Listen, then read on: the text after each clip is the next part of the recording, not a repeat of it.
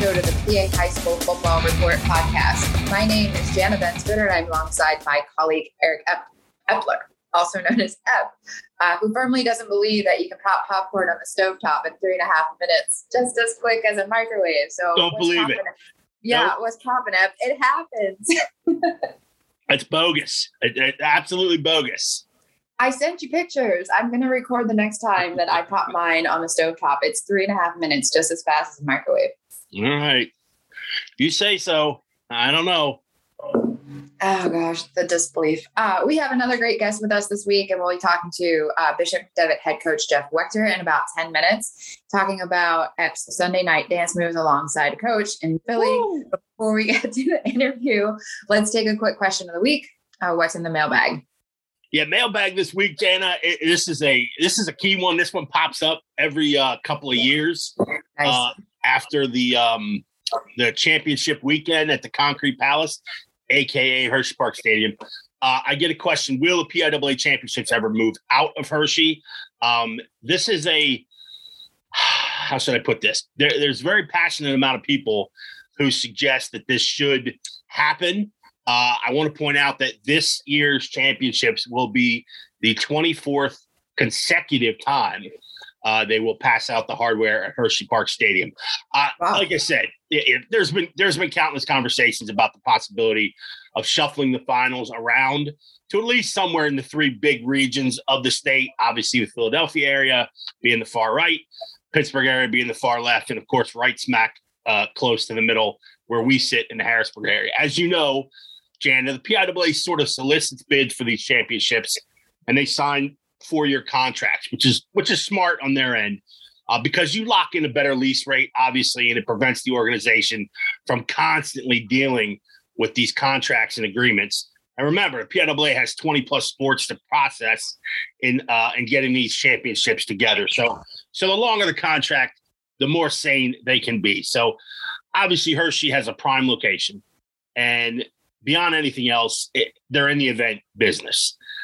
So if you need ushers, concession people, maintenance people, Hershey has folks to handle everything when it comes to putting on events. Obviously, a couple years ago, out rolled 3 cats on skid loaders to clear the field of several inches of snow that fell between finals. So that doesn't happen quickly or efficiently at college venues that have already sort of been winterized after their seasons have done, in December. So that's one point to point out. There's also another important note here that during the last round of bids to host the PIAA football championships, do you know how many bids the PIAA received? Am I to guess? Take a wild guess. Oh my! In this state? Oh my! Yes. I don't know. Is it a big number? No, 1. 5. What? 1. Oh. Hershey, 1 bid. Wow. So are there other options out there? Maybe in a few years, but right now, no. That says a lot. Yeah, exactly. So much, I would like to see the football finals possibly played at a Heinz Field in Pittsburgh or a Franklin Field or Lincoln Financial Field in Philly every 2 years or so. I think it's good for the health of high school football in Pennsylvania that you get to move around a little bit and these other areas don't have to travel year in and year out. I mean, if you're from Cathedral Prep in Erie and you make the championship a few years in a row, you're traveling 4.5 hours to get to Hershey. So now in the grand scheme, the kids don't matter. The kids don't care where the things are played or how long the trip is. But I think it would be nice for the overall, I'm saying the overall aesthetics of playing the championships. I think you should have these places move, especially after 24 seasons at the same venue. The positive points for Hershey, we sort of weighed out. The hot chocolate's always on point, which is a big deal. Nice for sports writers in December. So that's a good thing. So agreed. I think we'll have to accept the trade-off for a little while longer. And I know too, recently Cumberland Valley played State College in the Beaver State Classic up at Beaver Stadium at Penn State 2 years ago. And I know Penn State coach James Franklin was very out there mentioning he'd love to see the PIAA finals move to Beaver Stadium. We call that in the business coach speak to kind of to kind of embrace the fans and embrace the high school thing. And it's also obviously a great recruiting tool for Penn State, but don't hold your breath on that happening anytime soon. So again, we'll be accepting of the Concrete Palace. It is a comfortable place for the PIAA to host these championships. And right now it is the only place for the PIAA to host these championships. Whether that changes in the near future, we'll see. That's interesting. I had no clue that would be your response. And, congratulations to Hershey. They're doing something right, or else 24 years, they wouldn't be having it there. Yeah. The thing about Hershey is, again, Hershey Park Stadium exists now exclusively to get battered and bruised more and more by concerts. That's essentially why it still exists. It's a concert venue. It's no longer really a football or a soccer venue. It just happens to have the artificial turf, and they could play there. So, the knock on Hershey is the fact that the locker rooms are horrendous. They're tight, they're small, they're damp, they're just horrendous to deal with. So it's outdated. It is so outdated. Yeah. And and I can see, as a business sense, you not throwing a ton of money into the venue every year, because you're just going to get battered and bruised the following year during concerts. So sure. I get all that. And it is a destination for the WPIAL champs coming out of Pittsburgh, and it is for Philly and things like that. But, it would be you don't get a lot of travel from teams from Philly. So you don't get a lot of gate. So I think every once in a while, if it was in the Philadelphia area or in the Pittsburgh area, it would be a nice change of pace. I don't see that happening anytime soon, though. Yeah, that's interesting. That's one to ponder, and maybe give some food for thought to some venues that possibly in the future could hold the competitions there. Just think, Jana, too, of all the nice college venues that we have here in Pennsylvania. Beautiful venues, between Bucknell and Robert Morris, even on the far west, and you've got Lafayette and Lehigh and dozens of places in between. But again, their college seasons are wrapping up in mid-November, and they're shutting down their stadiums. They're winterizing their stadiums, and you've got to get concession people in there. You've got to get maintenance. You've got to get security. So it's like a 3-week window where they're closed down, and now you're asking these venues to bring everybody back, and not to mention the cost would be more significant. That's money. Likely. So it's just those sort of things just hinder anybody else sort of maybe stealing it away from Hershey. Again, it's food for thought. It's something to ponder. And I'm sure, like you said, 24 years, the thought has been out there. Yeah. And no one's presented it. That's, you're heading toward the third decade of at the same location. Exactly. Yeah. That has been battered and bruised. But that's interesting. Great question. Thanks for that question. So, all right. We'll keep turning our cars toward Hershey when December rolls around. So up next is our interview with Bishop McDevitt coach Jeff Wechter, who started out a big week in Philadelphia. He reminisces with us about Sean Shady McCoy's time as a Crusader. And I think one thing I just want to point out, I find interesting, is that when we talk about recruiting, how much the recruiting process has changed and what he went through in that with Shady McCoy. So here we go.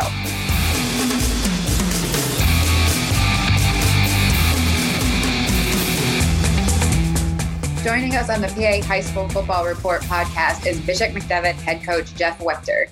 He's been behind the wheel for 24 seasons. Prior to becoming the Crusaders coach, he was a business manager and football coach at Tiny Lebanon Catholic High School. He took what he learned from his formative years and turned it into powerful knowledge that he eventually cultivating a slate of NFL players. We know this is a big week for you, Coach, so thanks for finding time to hang out with us. Hey, anytime. All right, Coach, let's get into it real quick. Obviously, big one on tap this week. Cedar Cliff's on the docket. They are also 5-1. You guys are top to top. I tied the Keystone Division. What are a couple things that you guys really need to do well on Friday to kind of keep the train moving? We have to play good assignment football. Stop their power on in the running game, and then we have to find out where 29 and 14 are at all times. especially, Trenton Smith, number 14. They like to move him around. Those two can take it to the house anytime. On offense, they do blitz us a lot, and we, can't make mistakes there. And, we just have to play the way we've been playing for the last couple of weeks. And, and we know Cedar Cliff always plays us tough. And, the only concern I've got really going in is, we know it's going to be a four-quarter game, and it's been a long time since the first game of the season that we played 4 quarters. And, I'm not sure, how good a shape we are. I'm hoping we don't wear down in the fourth quarter. Yeah, that's one of the things too. Obviously, I think your defense has probably been overshadowed by all the fireworks on offense that you guys have. But has the defense surprised you at all on how well they've been performing? And like you said, the competition is going to get better here, and it's obviously going to get better quick here on Friday. But that first game against LaSalle, who obviously is the number 1 team in Class 6A, that seemed to do your defense really, really well. How has that progression been for the D? Really, it's helped our whole team, and that's why we won the play. I'll go back to 2010. The first year we made the state finals. I always felt when we played those Western finals, we weren't used to the physical play by some of the Western PA teams, and we wanted to go physical against them, and our defense did really well. Considering our 2 starting defensive tackles were out. Camille Foster was out at corner, and Mario Easterly played offense, but he was coming off a hamstring injury, so he didn't play any defense. We knew coming into the year we would be pretty good defensively. We returned a lot of starters on defense, all but our 2 defensive ends from last year, so really 9 starters on defense. We go deep in the secondary. We have good depth in our secondary. Our linebackers have been playing really well, especially Ryan Russo. And our defensive line, again, it's a bolster. Riley Robel started for 2 years for us at middle linebacker, and he grew into being a defensive lineman. So that has helped also. But getting back to, what you originally said, people won't believe this, but our offensive line actually played very physical against LaSalle. It's just we made some mistakes. And it's always if you've been around long enough, for my teams, it seems to take a while for our offensive line to gel. And basically what was happening is on our double teams, the guy wasn't one of our offensive linemen, and they took turns of doing it. It wasn't just one guy. Wasn't coming off on the backside linebacker shooting on the double teams.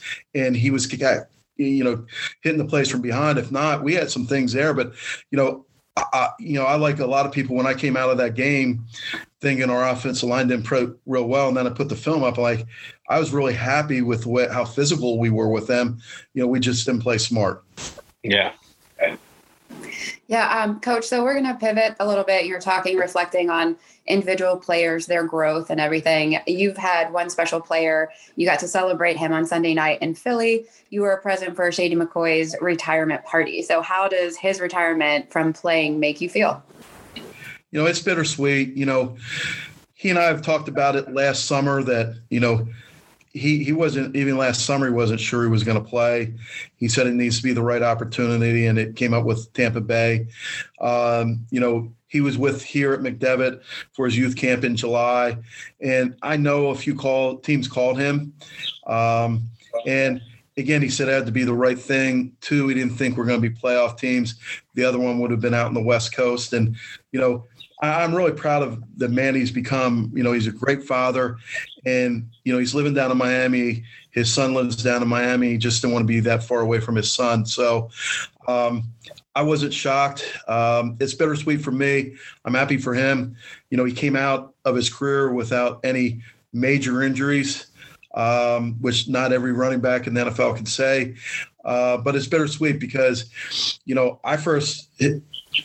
LaShawn's brother, LaRon, who played in the NFL, was about 9 or 10 years older. So I've known, Shady since he's been 8 years old. And he used to always say, Coach, you got to come see me play when he was in the midgets. So I watch him there. I got to see all his runs in high school, people don't realize he was a great practice player. I just told our team that the other day. he made great runs in practice. And then he made great runs. And then I saw most of his Pitt games, some in person. And then, I saw all his games in the NFL. So, it's bittersweet because I've told him this, when we talked last Monday, and he told me he's going to retire, I'm like, I'm going to miss watching you play. No. Yeah. Coach, I wanted to just piggyback on that.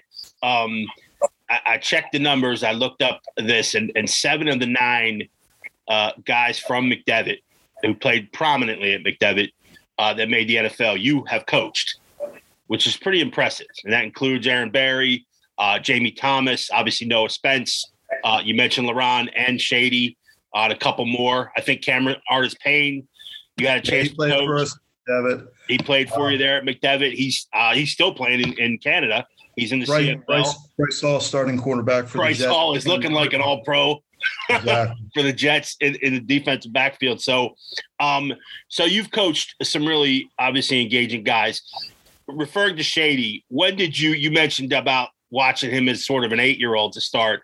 When did you know that you've been around long enough to know now, but back then, when did you know that this guy was going to be this special? I didn't know he was this special, but, again, going back and going to his midget games, he was 8 years old playing up against 11-year-olds and just dominating. So, it was funny, and he probably remembers this talk.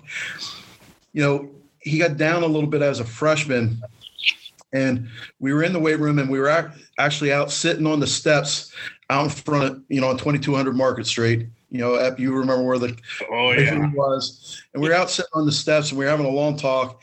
And, he thought he was going to be the next Allen Iverson. And I started laughing. I'm like, listen, you're a good basketball player, but you're special as a running back. I said, if you continue to work, you have a chance to definitely be Division I, maybe go on Sundays. And then by the time he was a sophomore, you knew he was going to make the NFL. And then, as a junior, he just had an unbelievable year, 2,800 yards. And, I know I asked our defense coordinator, who you knew very well, who coached UEP, Pat Barry. I said, let me ask you, where does he compare to Ricky? And Pat said, as a junior, he's better than Ricky was as a senior, which said a lot because, we both know Ricky was a great player. So, but I knew pretty early on, again, as an 8-year-old, knew he was special. Then, I'm not in the business of predicting 8-year-olds making the NFL, but as a freshman and sophomore, you could see it really heading that way. Yeah. We mentioned about Sunday night, Coach. I was lucky enough to be there as well. I can confirm that Jeff Wechter, head coach Bishop McDevitt, does have a few dance moves. You got one or two go-tos. They're not bad. But being a part of that, what was that like for you? It was just an awesome experience. The McCoys have always been great. Not only LaShawn and LaRon, but their parents, Ron and Daphne, and Daphne's actually the one that sent the invitation first.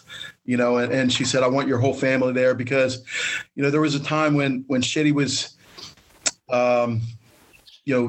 not quite doing his homework and the parents were working swing shift. And so I asked Daphne, I'm like, do you mind if I bring him home and I'll tutor him? But, I live 30 miles away. So he's got to stay overnight and I'll bring him up to school the next morning, just, have him pack a change of clothes. And we did that, quite a few times. And so, Shady really got to get to know my family when my kids were young, and to have them there to experience that with us. I had the opportunity, when Jeremy Maclin came in, we talked because, Shady, when he was with the Eagles, used to have that celebrity softball game down at Lancaster, and it was Eagles versus NFL. And he talked me into playing a couple times. And I got to play, I got to know Jeremy Maclin through that, Jason Avant. Jason, now 1 year after, believe it or not, I was 5 for 5. Oh, no way. But twice, Jason Avant was batting right behind me, and twice on the bases, he caught me at home plate. So, but it was just a great experience. I'm just so happy for him, and everybody got a chance to enjoy that. Coach, I can't help but have like that little bit of a feminine vibe right now and saying "aw" to a lot of things that you're saying. Like, it's very unique, the relationship that you've had with him. You've obviously committed time on and off the field. And then you also have this very special connection that he was eventually your first recruit. So what was that, the college recruiting process like with him, with Shady along your side, the two of you doing that together? How was that? Well, I had a couple at Lebanon Catholic and a couple here before, but he was like the first big time recruit. I mean, it went crazy. Back when he was a junior in high school, college head coaches were allowed to come out in the spring. They are not allowed to anymore. So, I'm teaching a business law class, and first period in the morning, and standing outside my door is Todd McNair, who is now the running back coach for the Tampa Bay Buccaneers, and Pete Carroll. They were at USC at the time. And, of course, my kids knew who they were, my students, and they're looking out. And, I remember that day because, I think it was Tommy Mealy, because Sean Simmers, who was taking pictures for Penn Live and Patriot with Ep down on Sunday night. Sean actually, his whole senior year, unfortunately was cut short. They were doing a documentary on him. So Rod Frisco came over, and I had Pete Carroll in the office, and, we were talking, and I came out of my office, which led into the old football locker room at McDevitt. I walked out in the hallway, and we not only had Shady, we had 4 other kids in that, 3 other kids that were in the Rivals Top 100. And on that senior class, we had 10 kids go Division I. And when I walked out, there's Rod Frisco waiting, but I had 11 Division I college coaches lined up against the wall. Wow. And I'm like, that's not intimidating at all. So it was very tiring, but it was a lot of fun also. And, people don't understand, first of all, Shady should have been in grade behind what he was in. Yeah. He had a late summer birthday. So at the time, he was 16 years old, and all this thrown on him. Wow. Tom Lemming, recruiting service, put him as the number 1 player in the country. And, some people thought he was a little I thought he handled it really well for everything that was thrown at him at such a young age. Coach, I know there's going to be speculation over the next, 4 to 5 years about Shady's career. I mean, I think I know your answer to this, but what do you think about his chances for the Hall of Fame? I mean, I saw over the weekend one of those like Pro Football Focus or something like that does a metric, and he's at like an 83% of getting in, and that is higher than all but 7 running backs that are already in the NFL. I mean, the guy that really I think is going to help his cause is, Reuben Frank. That's a Philadelphia sports writer, because he has stats, crazy stats. Yes. And he just has crazy stats that Shady's done things that only 2 or 3 other NFL running backs have done. So, I've told him, sometime if I make the, we talked last summer, if I, fortunate enough to make the State Coaches Football Hall of Fame, he's going to come here for that. And obviously, when he's out in Canton, I'm going to be out there with him. Yeah, that would be that would be a good thing. So, Coach, thank you. We know that you have a big week. We know you're preparing for Cedar Cliff. But thanks for taking the time to hang out with us and joining us on the podcast. It's anytime is work, and anytime I get to hang out with Epic and yourself is worth the pleasure. No more in the club. We're too old for that, Steve. Exactly. You're exactly right. All right, Coach. Thanks so much. Okay, Thank you.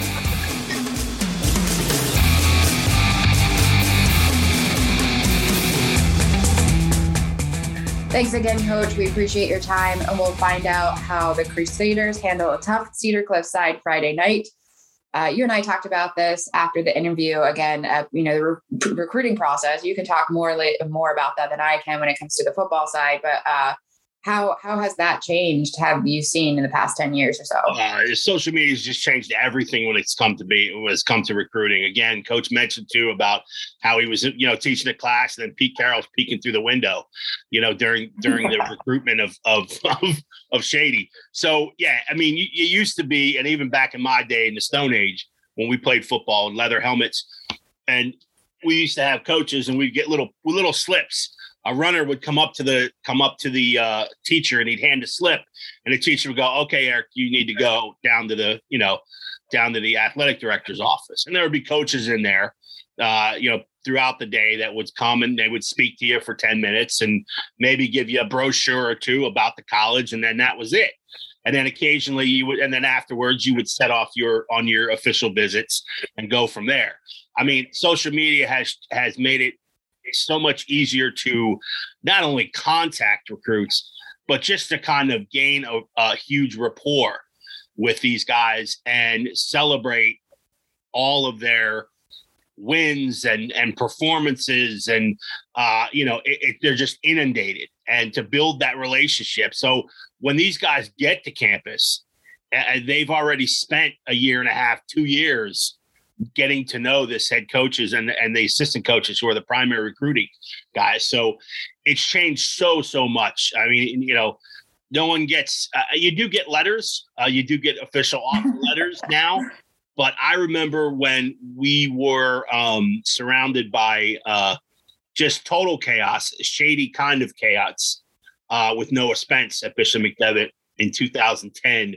And we had written it sort of an expose on Noah.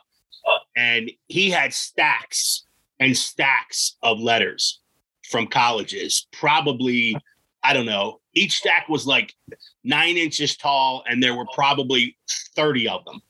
So, it was still, and that wasn't that long ago. So it was still sort of a male driven, process. Now it is all done on social media.